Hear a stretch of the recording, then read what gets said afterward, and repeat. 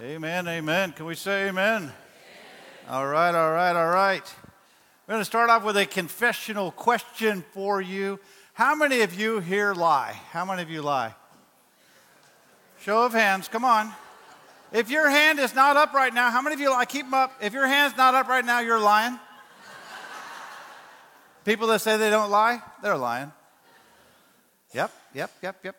And the biggest lies you tell are yourself. One of the greatest mistakes you can make in life is assuming that all the thoughts in your head are actually true.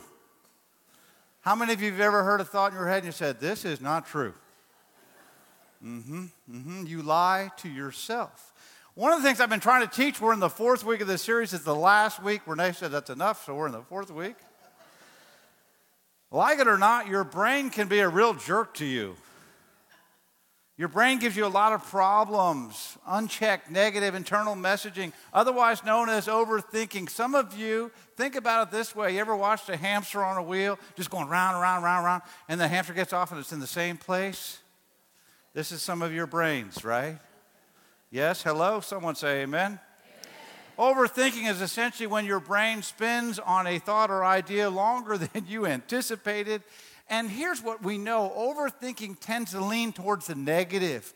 Left to its own devices, your brain, your thoughts will gravitate toward things that you don't want to dwell on. Fear, how many of you found that the voice of fear doesn't take any work at all to come in your head? Yeah? Doubt doesn't take work. Insecurities don't take any work whatsoever. They just come right along. They just come. You don't even ask them. Insecurity just shows up. Oh, I'm just preaching to myself here. Okay. We all have broken soundtracks in our heads, okay? I remember I grew up with a dad that had an 8-track. Remember the 8-track? You put in your phone?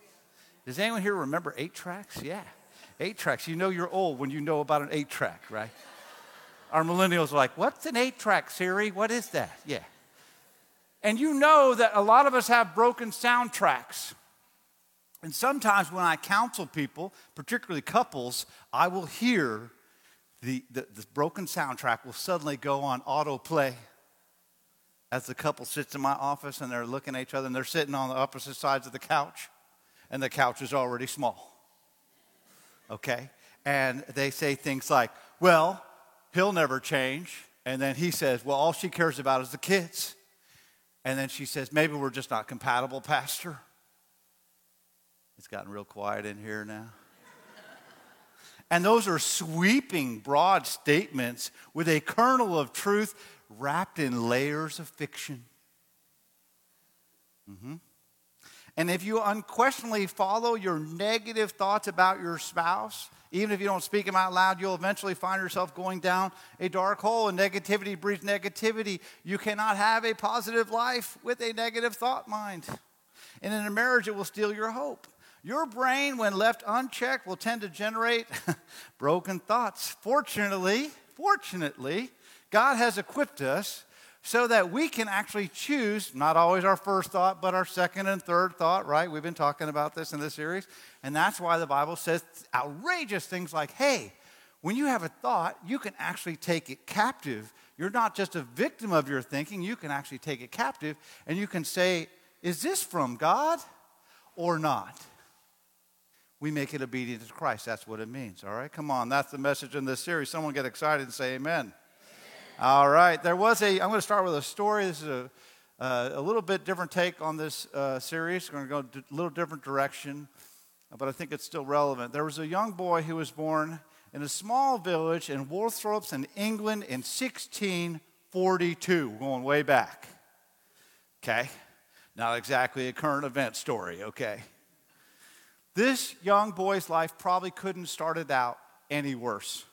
His father died before he was even born. His mother, 19 years old when he's born, she is bankrupt. She is without a job, financially destitute. And to make matters worse, he's born premature. Now, today, being born premature, thanks to a drug called surfactant that develops infants' lungs, is not as a big of a deal. But 380 years ago, being born premature, big deal. Everybody say big deal, big deal. Yeah. And on top of that, She's a widow. She's 19. She's left with no way to provide for her family. When the boy was 3 years old, along comes the villain of the story. And of course, the villain of the story is a minister, of course. I have to share this one. All right, anyhow, there was an Anglican minister in the neighboring village of North Witham. It's a true story. And he proposed to the young mother. She's only 22. The Anglican minister was a wee bit older than her. He's 70. Everybody say slight age difference. Yes. What's 50 years among lovers, you know? She asked this young woman to marry him. She said yes. And she moves in to another village into the parsonage. There was only one condition. She couldn't bring her boy with her. Whatever, I told you he was a villain. For whatever reason, he didn't like the boy. Didn't want her to bring the boy. So she basically abandons her son to the care of her and his grandparents. She gets married to the minister. She moves into the parsonage. And she didn't even see her son for many, many years. Like 10. Now, when you're 3 years old, you don't know everything, right? But you do know when you've been rejected at 3. You know when those who should have loved you no longer love you. And this young boy knew that. How do we know that? Because we can read his memoirs today.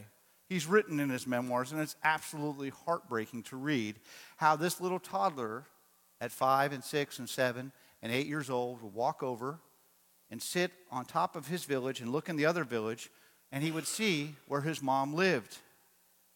Okay? And she would see this other man, and he would just sit there, and he would hate on what his mother and this man had done to him. He would hate his mother for giving him away and rejecting him. He would hate the minister for taking his mother away. And he hated the God who the minister represented. Now, as the years went by, that hate grew in that young boy's heart. And when he started school, he was angry. He was sullen. He was despondent. He would talk back to teachers. How many of you talk back to your teachers? Come on.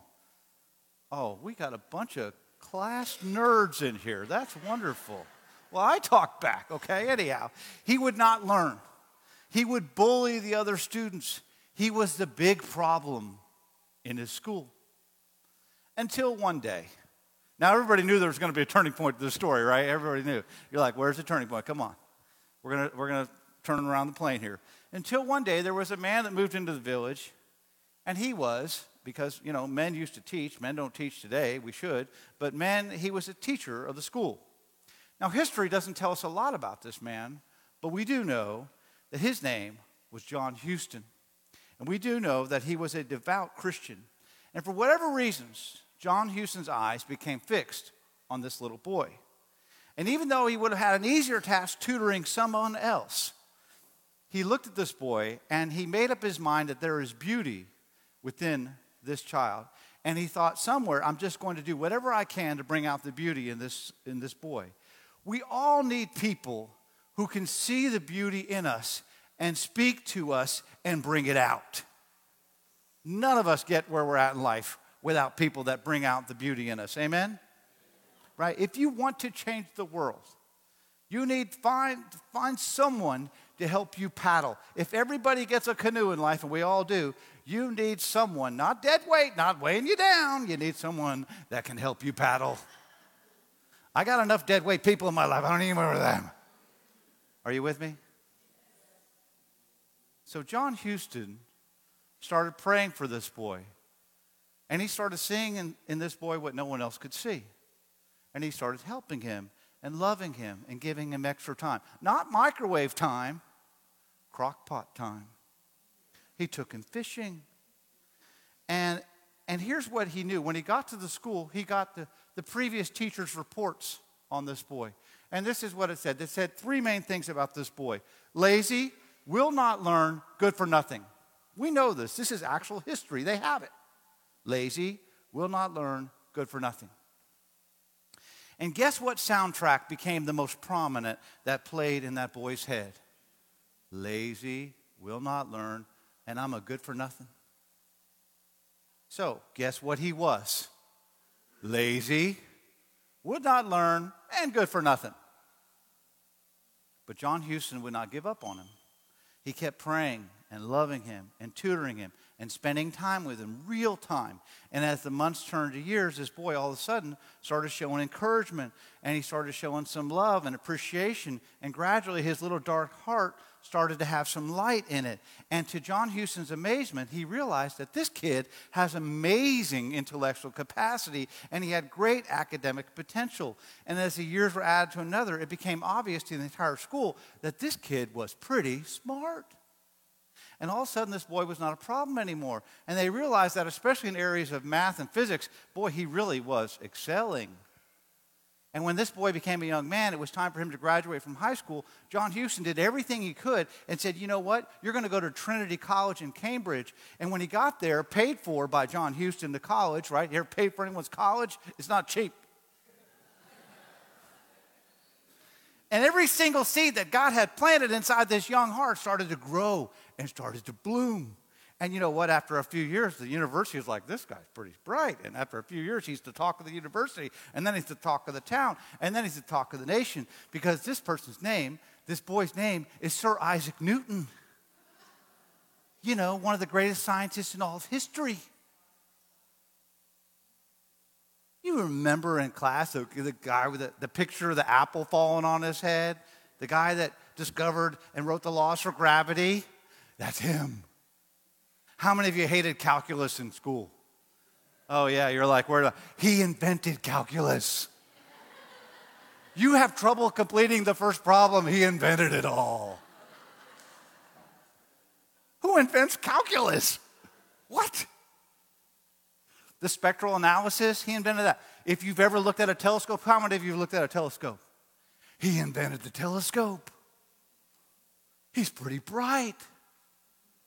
But if you pay a visit to his grave in Westminster Abbey in London, written on his grave, right? You got to think about what are they going to put on my grave? Because you'll be dead and it's up to somebody else. Unless you're a control freak like me, you've already written out what you want on your grave. I already have. And if you don't put it, I'm haunting you, all of you.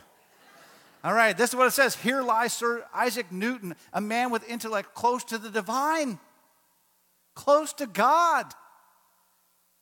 It doesn't say lazy, will not learn, and good for nothing. Intellect close to, he invented calculus. And then it went on to say on the grave, mortals rejoice. That's you and me, mortals. We rejoice that such an ornamental humanity existed. He's a Christmas tree ornament. Come on. They had a way with words back then, right? And I was thinking to myself, you have one man and two very different verdicts. One verdict said lazy, will not learn, good for nothing. Another verdict said intellect close to the divine. And I wonder what was the breaking point in between these two, where what made one cease and disappear and another verdict come to fruition and come to light. And the answer was what took him from darkness and death to light and beauty is the answer is one man accepted his calling from God to honor everyone as a child of God, to see everyone as a child of God. Man, I want teachers that see everyone as a child of God and to see in what that person, what no one else could see. John Houston helped break that broken soundtrack in his head and give him a new soundtrack. And that's what I want to do today as well. So I've got a word from the Lord today. Some of you need to hear this. I want to help you paddle today. I want to put a new thought in your soundtrack. And I want it to play an autoplay like all your other thoughts. How far you can go in life is yet unseen. So do not let other people's limited beliefs about what is possible for your life diminish your potential. You need to get rid of your broken soundtracks. And some of you already know what I'm talking about because you're listening to it right now.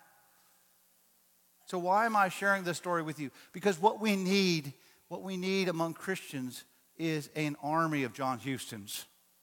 We need an army of spiritual Christians who will realize that our purpose of being here on earth is not only to fulfill the plans and callings that God's placed on our lives, absolutely, but do whatever we can to pave the way for the next generation and what God wants to do in and through them. At some point, we have to take this thing called faith and we hand it to the next generation and we say, this has served me well. This has helped me. This has made me who I am. Someone could get excited at any point and say amen. I get some cues on the screen for this crowd here or something. I hope you're at home. Type in amen. Let me know you're excited or something. Scripture says in Romans 12:10, the scripture that deals with this, right? There is scripture that deals with seeing the best in others. And let's read this together. Be devoted to one another in love. Honor another above yourselves. I know what you're saying. Be devoted to who? I mean, let's be honest. How many of you ever looked at somebody and said, I don't know if I see much potential there, Pastor? Especially when we look at young people. We look at young people, we go, I don't know. But here's what you have to remember about young people. Young people, they're always the seed generation. They're a seed generation. And here's what I mean about that. Jesus speaks about a mustard seed in Mark chapter 4, verse 31. Jesus says, look, the kingdom of God, it's like a mustard seed. It's the smallest seed of all the seeds on earth. Yet when it's planted, it grows and becomes like the largest of all the garden plants with such big branches that even birds can perch in its shade. This is exactly like Sir Isaac Newton, a small, insignificant seed. When you looked at the exterior, you thought lazy, won't learn, good for nothing. Because why? Because he's broken from being rejected. What's needed for that mustard seed to go from that small size to that seemingly insignificant state to this enormous tree is it takes someone who's willing to come along and plant it, right? It's because when it planted, it grows, right? Here's what I want to tell you. Friends, seeds don't plant themselves. Hello? Seeds need someone else to plant them. And that's the calling of you and I as Christians, to help people, to plant them, to encourage them, to water them, to, hey, you know what? You can be more than you are right now. You're not going to always be an acorn. You're going to be an oak tree. But what do we do instead? We're living in a culture of canceling people. Not just in media, but we want to give up and quit on people. I want to talk today about honoring people in a cancel culture. Honor in a cancel culture. How many of you heard of cancel culture? How many of you heard of that? Yeah, you should if you're like alive, okay? Because if we're going to change the world, we need more John Hustons. I want our church to be an army of John Hustons. Now, some would say we're living in the age of perpetual offense. We're quick to judge, quick to criticize, quick to condemn, and quick to cancel anyone that doesn't meet our criteria. One of my gifts, one of my spiritual gifts in life is I can offend people and be oblivious to it. I am very good at this. So you have to really tell me you offended me, and then I will work hard not to do that again. But I can tell you how many times Renee goes, you know you offended by half the room when you said that. And I'm like, really? I didn't think so. But I was raised by a family of gorillas. Now, it used to be we would just cancel well-known people. Like we cancel a politician who messed up, right? Or an athlete, or, a TV evangelist, Jimmy Swaggart. We cancel them till they go to prison and then they come back, whatever. But unfortunately now, it's like we cancel people right in our lives. And really the basis for this message today came from Renee's school. Now, my wife's been teaching school at Morales for the last 9 years. She's taught school for public school for 25 years. And I just find it fascinating when Renee comes home. I love to ask Renee this question. Tell me about today. How'd your day go? How was it in the public school system? Now, I don't know about you, but when my dad got a phone call from my teacher My dad never doubted the veracity of the teacher. My dad was Pentecostal with the teacher. Oh, he did that? I bet he did. Yes, he did. Oh, I'm going to whoop him. You whoop him. Oh, you're allowed to paddle him. Go ahead, paddle him. Yes, paddle him. Make sure he's not wearing double underwear. He does that at home. Paddle him. And then when he gets home, I'm going to whoop his butt. Yes, amen. My dad was Pentecostal on the phone. I would hear the phone call. What is going on? But today, Renee has a kid in her class, and they're always named John. She's like all day long, John, John, John, and then all night, John, John, John. That's what she does. That's what Renee tells me. There's always some kid named John. I'm like, remember what John means. The name for that is God's gift. I'm just saying. That's what my name means. I've researched it. You can use this, friends. It's true. So look. So she says to me, I have a problem with this kid named John. And so I emailed the parents about John, what John did. He's just misbehaving, right? He's looking for attention. He's looking for love. So she emails the parents. The mom, comes back and says, well, that's just not true. Little Johnny could never have done that. She's doubting the... Do you think Renee's sitting around going, who can I make up a story about today?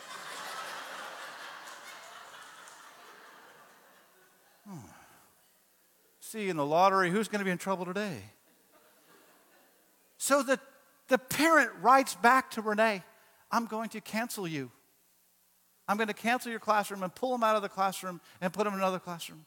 Renee's response is, thank the Lord.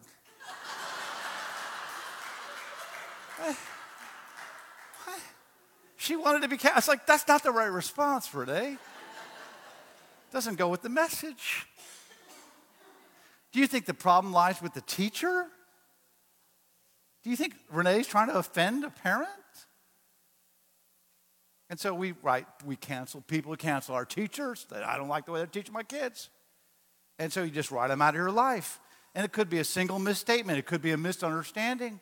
It could be something very intentional, something very dumb. It could be a tweet that's old, right? We dig up tweets on people. They said this. Or how about an email that's 11 years old, but John Gruden gets fired from he's a coach of the Raiders. We dug up an email from 11 years ago. How many of you, like every conversation, dug up from you?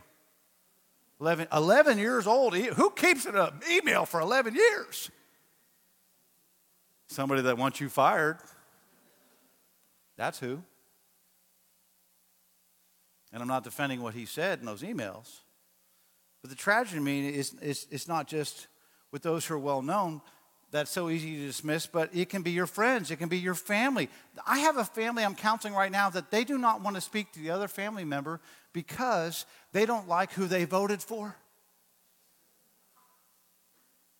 Never base your happiness on who's in Washington, D.C., friends. Because if you do, you'll have 4 years where you're elated, and then you'll have 4 years where you're just miserable.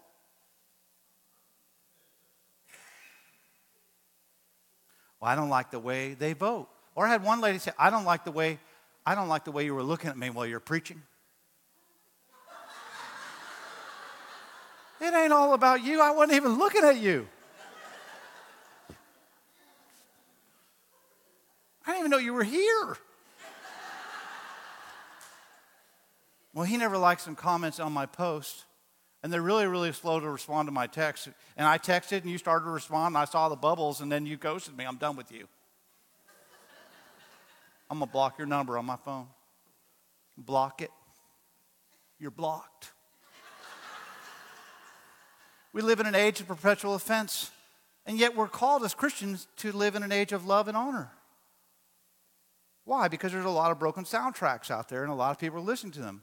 We have to acknowledge that, look, if you're on a search, if you're looking to be offended, you're going to find it. And we live in a culture where we're looking to be angry, we're looking to dishonor, but yet we have this scripture and we have this calling that says you're supposed to be like John Houston. Scripture says, Romans 12:10, and this will introduce our virtue for today. We've lost virtues in our culture. Scripture tells us we're going to honor somebody. Somebody say honor. Honor. You can type that in the chat at home. I'm going to show honor. Type that in the chat. Scripture says, honor one another above yourselves. So I'd ask you, how are we doing at that? How are we doing in our culture at honoring one another above ourselves? How are we doing that in our relationships? Anybody ready for God's word today? If you're ready, say, I'm ready. If you're at home, just type in, I'm ready. Okay, here we go. We got some people ready. We're going to be in Mark's Gospel, chapter 6. And I'm going to give you the context of Mark chapter 6. In Mark chapter 6, before this, Jesus has done some pretty powerful miracles. Now, I don't know how many miracles you've done, but Jesus has done some pretty significant things. There's a woman, 12 years of bleeding. She's got a problem, spent all her money. Doctors can't fix her. Doctors say, we've done all we can do. She's bleeding constantly for 12 years. She's a social pariah, can't go to church, can't touch her husband, can't be around her friends. She's a social pariah. She has to shout out unclean when she walks down the street.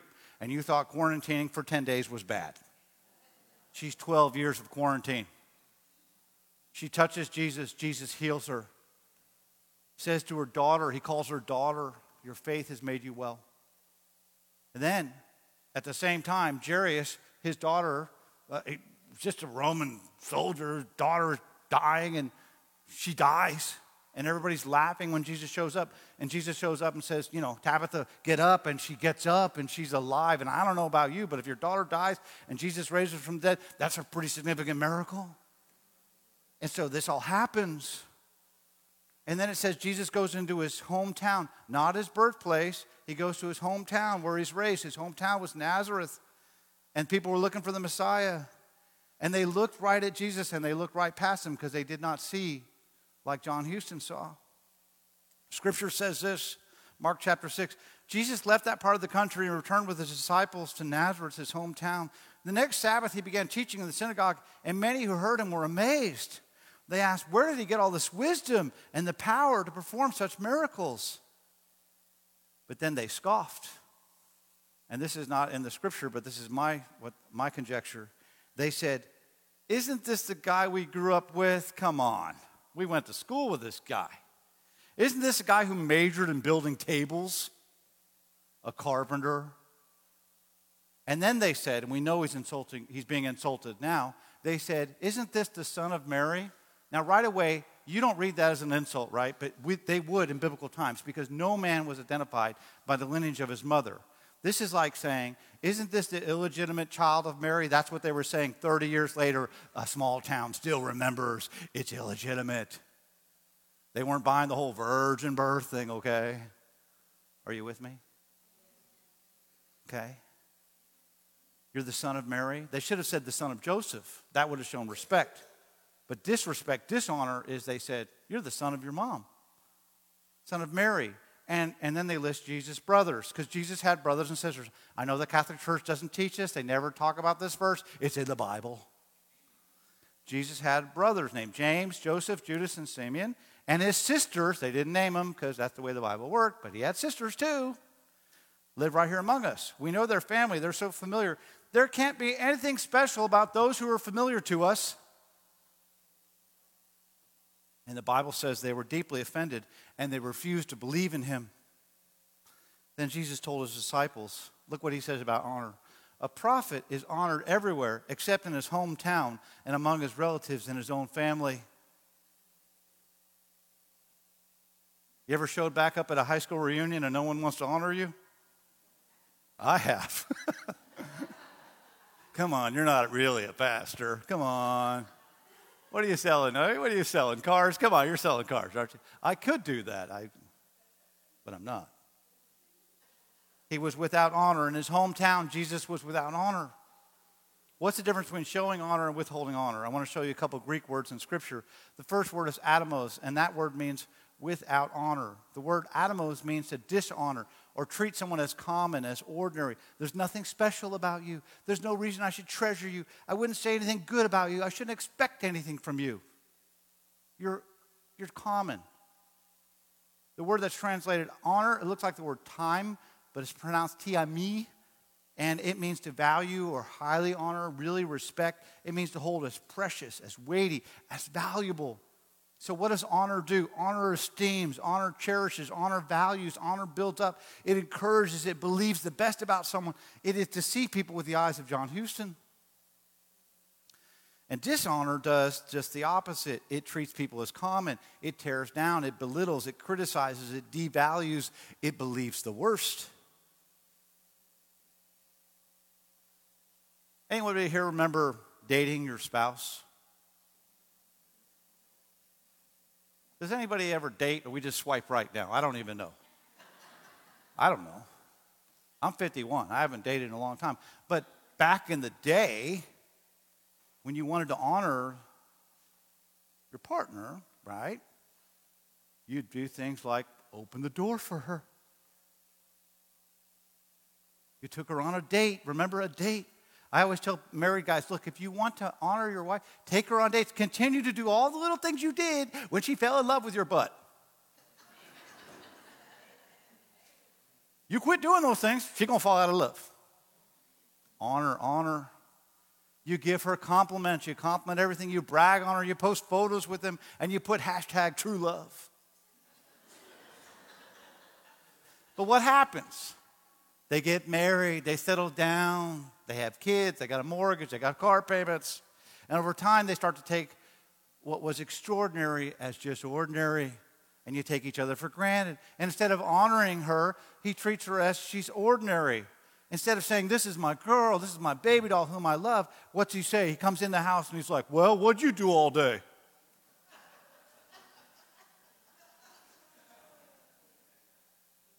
I've seen some guys show more affection to their dogs when they walk in the house than their wives. Oh, yeah. What's up? Yeah.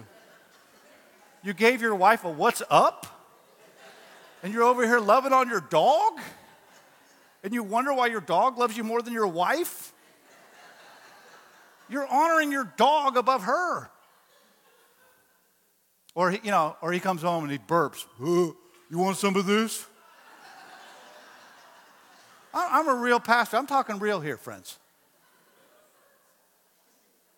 And he wonders, why is she turning away? Some of you guys are being real quiet in here right now. If you want a special God-honoring marriage, what do? You honor one another above yourself. You want a common marriage? Just treat each other ordinary, because when you do, what once was special will become ordinary. I saw this played out. Renee and I went to San Antonio. My best friend in San Antonio is a San Antonio PD. He's a detective now. And I went with him. His wife's name's Jennifer, wonderful gal, great couple. And then we went with this other couple who will remain unnamed, and I pray to God they're not going to watch this. But so have you ever gone out like 3 couples? So there's 6 of us. Okay? Takes a little longer to get a table, but there we are at the wonderful Applebee's. And I hate Applebee's, but they wanted to go to Applebee's. It's like a low-budget version of Chili's. I don't understand it, but anyway. Applebee's. All of San Antonio, we got to go to Applebee's, really? Go to SPID for Applebee's. Anyhow. So I don't know if you've ever had this happen where the couple, everyone's interacting, everything's going great, and then one of the couples starts to have a fight in the middle of the date. That's really awkward. So this woman starts berating her husband. She's just tearing him a new one. Yeah, well, you never do this, because we were talking about like stuff that we do at home. Well, you never do that. You don't even mow the lawn. You don't even do this. And she just is ripping him. And I was about to say something. Can you imagine me about to interject? And Renee is right by me, and she gives me what I call the holy kick. Have you ever had the holy kick? Under the table, she's kicking the crap out of my shins, like, wow. Which means, shut up. Shut up. So I shut up. I don't say anything. And, baby doll's a quiet one. She just said, let it play out, right? Let it play out. So this other woman, she's just jumping on her husband. And then this Jennifer says, hey, you need to stop. We're out. We're having fun. Quit tearing in your husband. Maybe you need to honor him and respect him a little bit more.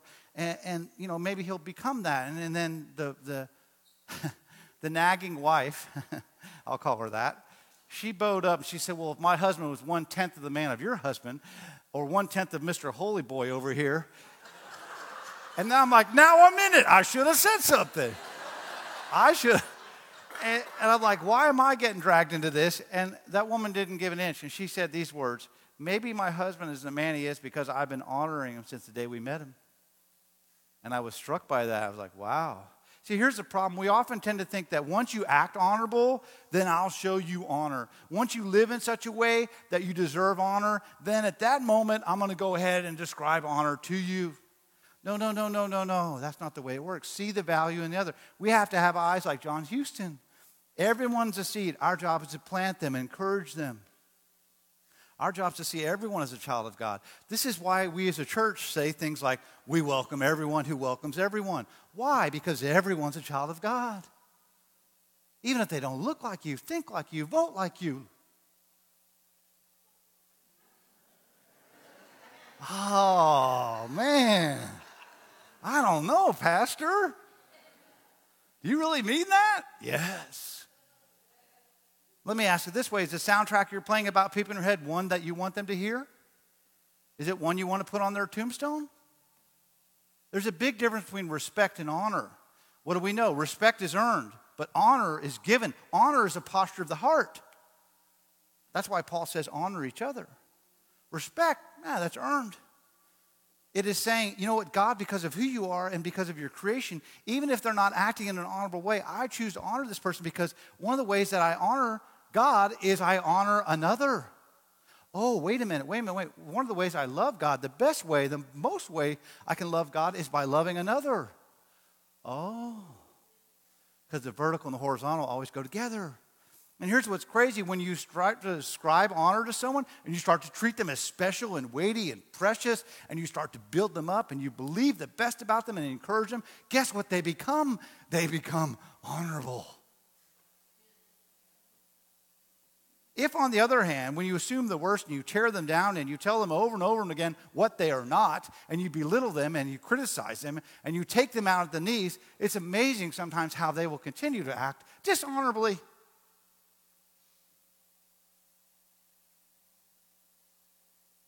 Because honor builds up and dishonor tears down. So what are we going to do? The first one, if you're taking notes, we can take notes. We're going to honor God. We're going to honor our Creator, our Redeemer, our Sustainer, our El Shaddai, the God who's more than enough, our Provider, the Holy One, the one who spoke and created all that is, the one who says in Ephesians 1:4 that before God said, let there be light, he thought of you. He thought of everyone you see. They are a child of God. They're here for reasons. So how do we honor God? Scripture gives us a lot of ways. One way we honor God is we honor him with what he gives to us. Now, I never preach on this, and I'm not going to dwell on it, but Scripture says we should honor him with our first fruits. That means everything we have comes from God, and that means everything we are comes from God. And so when he gives us an increase, we honor him.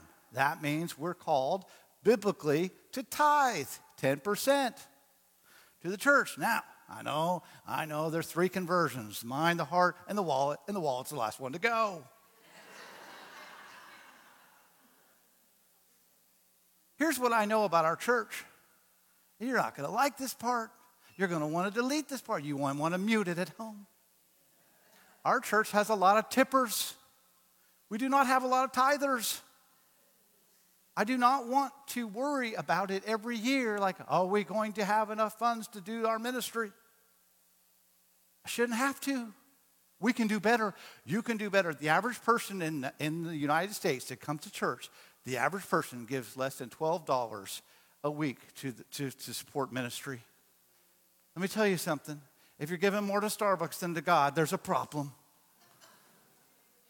You can do better. Don't be average. Come on, we can do better. Okay, I'll move on. I know you're uncomfortable. So why does honor matter much? It's not just right before God, but to be dishonorable actually hurts you. Anytime you're dishonoring, it actually hurts you. Scripture teaches us in Mark 6:4-5, back to our text. Jesus said, a prophet is not without honor except in his hometown, among his relatives in his own home. Now watch this, verse 5, it's crazy. Jesus could not do any miracles except lay his hand on a few sick people and heal them. Now here's what's crazy. It doesn't say he would not, but Scripture says Jesus could not. He could not do any healings. What? Now, he just raised a dead girl to life. He just healed a woman of bleeding of 12 years. But all of a sudden, when he's in his hometown where people are not honoring him, he cannot do a miracle. Why? Because in this context, when there's a lack of faith and lack of honor, he could not do any big miracles. I don't fully understand this. I'm not going to pretend like I do, but what I do know that a lack of honor and a lack of faith limited what Jesus could have done otherwise. Wow. So here's what I wonder. I wonder, like, what sort of miracles God wanted to do for you, what blessings God wanted to give you, what prayers God wanted to answer for you, but he didn't because you lacked honor and faith. Honor one another above yourselves. How are we doing in that? In our cancel culture, will you write your friend off Facebook? I'm gonna write you off. Honor one another above yourselves. I like the way another translation says, to outdo one another in showing honor. So when you go out to eat, do you always reach for the bill and say, I will do this, I'll honor you, and I'll reach for the bill? Or are you like one of my friends who all of a sudden, it's magical every time he has a bladder problem as the bill is coming back? I'll be right back out of the bathroom. Here comes the waitress, boom. It's like, did you coordinate this? Every time. You want a marriage that's blessed instead of tearing each other down? What if you tried to outlove one another? What if you said, hey, honey, let's try to out-encourage each other? What if you tried to outgive each other? What if you tried to out-cherish and out-esteem one another? If you try that, just try it for a week. Just say, okay, honey, I'm going to try to out-encourage you this week. I'm going to try to out-bless you this week. Oh, my gosh. Can you imagine what would happen in your marriage? Instead of, hey, what'd you do all day? Or petting the dog. So above all, I honor a name that's above all names. I honor the name of Jesus, my Redeemer, my King, my Savior, my Lord, my righteousness, the one who's forgiven me, the one who's healed me, the one who brought me redemption, the one who reached down and pulled me out when I was so low and didn't deserve it. I didn't deserve any honor, but he said, you know what? You're worth it. He said, you know what? I see you, and you're worth it. And the one whose name above every other name, his name is Jesus. And Scripture says, you know, sometimes people honor me. God says people honor me with their lips, but their hearts are far from me. We live in a culture that may give God lip service, treating God as familiar and common and ordinary. But he's not. God is not the big guy in the sky. He's not your homeboy. Jesus is not your homeboy. He's not the 6-pound, 8-ounce baby Jesus, okay? He's the Prince of Peace. He's the Lamb of God. He's the Alpha and Omega, King of Kings, Lord of Lords. That's our Jesus, and we honor him with all of our hearts. And when we honor God, that means we honor people. And the main way that we honor God is by honoring others above ourselves. And why do we do that, even when they're different and when they're wrong? Because they are still his, right? They're wrong, Pastor, but we still have to honor them because they need the same grace that you needed. We honor them just because his name is on them, because everyone you see is a child of God. Everyone you see has God's handiwork on it, God's fingerprints. I don't care what their affiliation is. I don't care what their orientation is. I don't care who they are a child of God. That's why we have funerals. Can you imagine if we said, well, they were just too ordinary to have a funeral for? Too common. You're not common. You're not ordinary. Why? Because God's name is upon you. It's because of Jesus. It's because of his name. Let me close with this story. I want to close with this story. And I know it's 12:01. Okay, I'm aware.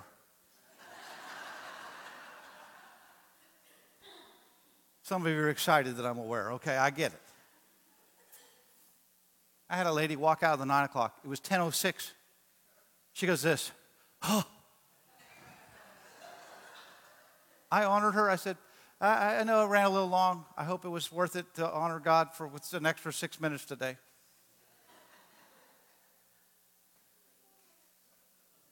I had to give God an extra 6 minutes. So give me an extra 6 minutes. All right. Everybody know what this is? Someone said, uh-oh, like I'm going to start beating people here. Yeah. Yeah, we're going to get real Pentecostal here. Yeah.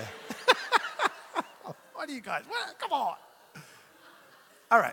So this is a what, church? This is a baseball bat. Yes, and The king of the baseball bat is Babe Ruth, considered one of the all-time greatest hitters who ever lived, the Bambino, right? And here's what he did. He autographed tons and tons of baseballs, but only 7 of these, 7 home run bats. And I'm going to show you something that might be hard for you to believe, but this right here is actually one of those 7 bats. Not really. I'm just teasing. That's not really. Oh, well, come on. I mean, you think I have one?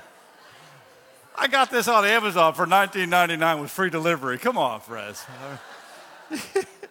All right, so there were 7 bats only 7 that he signed, and one of them vanished, right? So let me take you back a little. Babe Ruth was born in 1895 in Pigtown, a poor little town in Baltimore, Maryland. His father ran a bar, okay? His father was always at the bar. They lived in a small apartment upstairs from the bar. His father was too busy for Babe Ruth, and his mother was very sick most of the time, laid in bed a lot of time, was really bedridden. And so Babe Ruth didn't have any parental, influence, so he became, Sir Isaac Newton as a kid. Mischievous, a bully in school, skipped school, got arrested, stole from merchants. This kid was up to no good. It was so bad that the authorities, when they arrested him, they took him away from his parents. This is an amazing story. And they put him in St. Mary's Industrial School for Boys, a Catholic reformatory school, and it was also an orphanage. And Babe Ruth had a broken soundtrack, and it was lazy, will not learn, mischievous, and always in trouble. But they had this thing at the school called PE, and they played this game called baseball. And there was a father there named Father Matthias, and he said, you know what, I believe in this kid. I believe in this kid named Babe Ruth, and I'm going to nurture and love him and encourage him. And he was like John Huston to him, and he became the one who introduced baseball to Babe Ruth. And here's what he noticed, that he was a great pitcher. He was actually a great pitcher, Babe Ruth.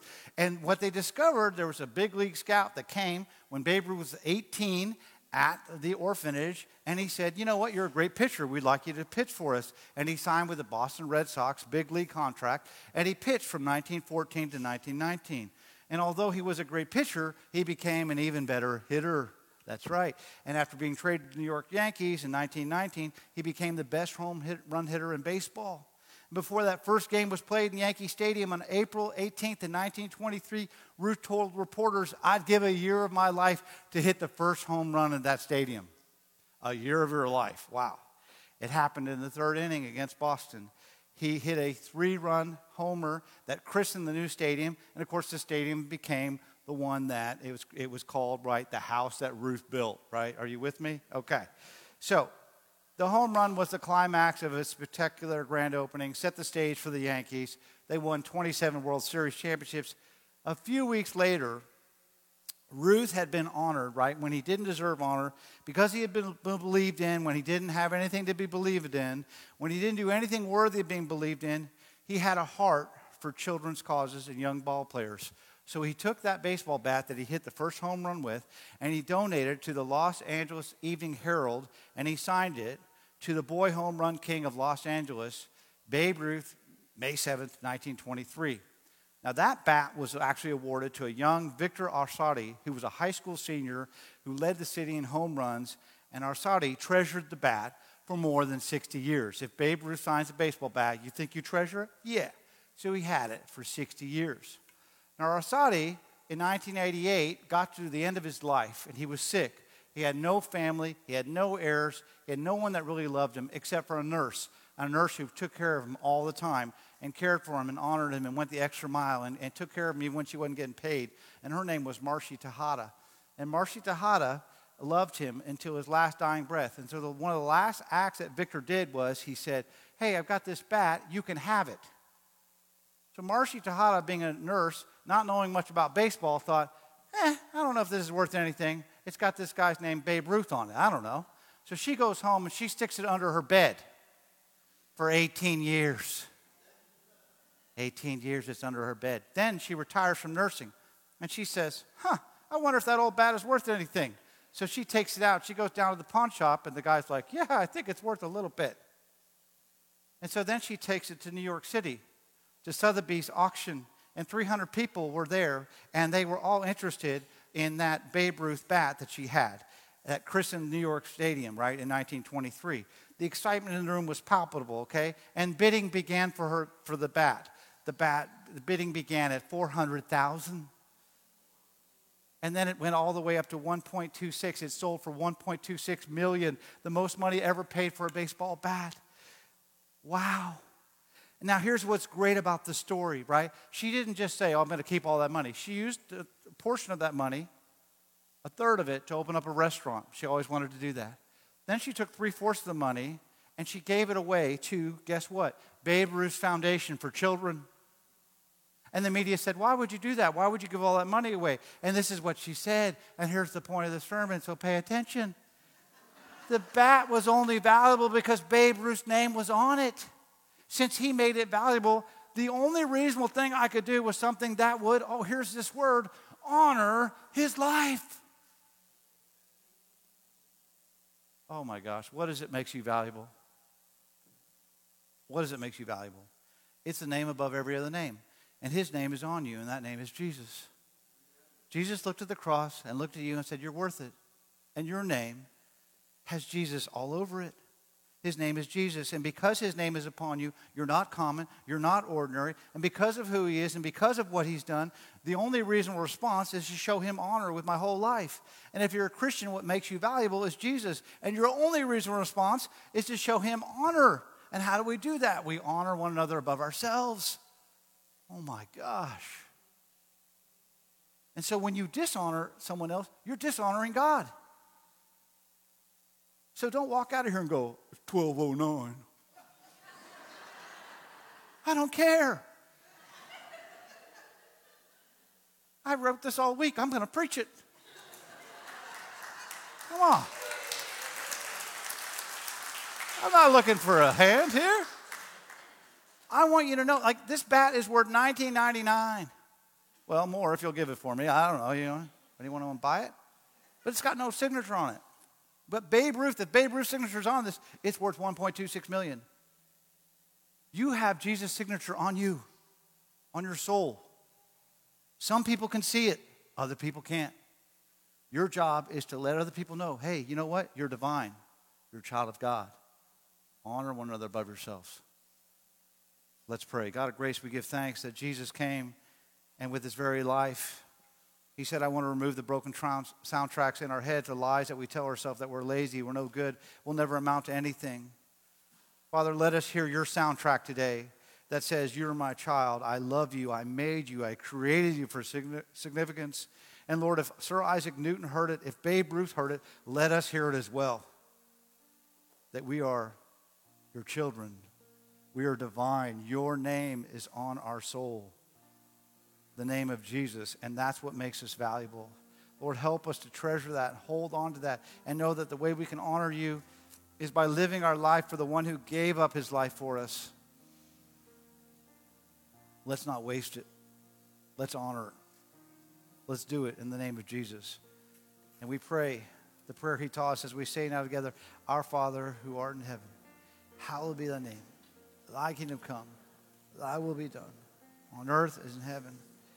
Give us this day our daily bread.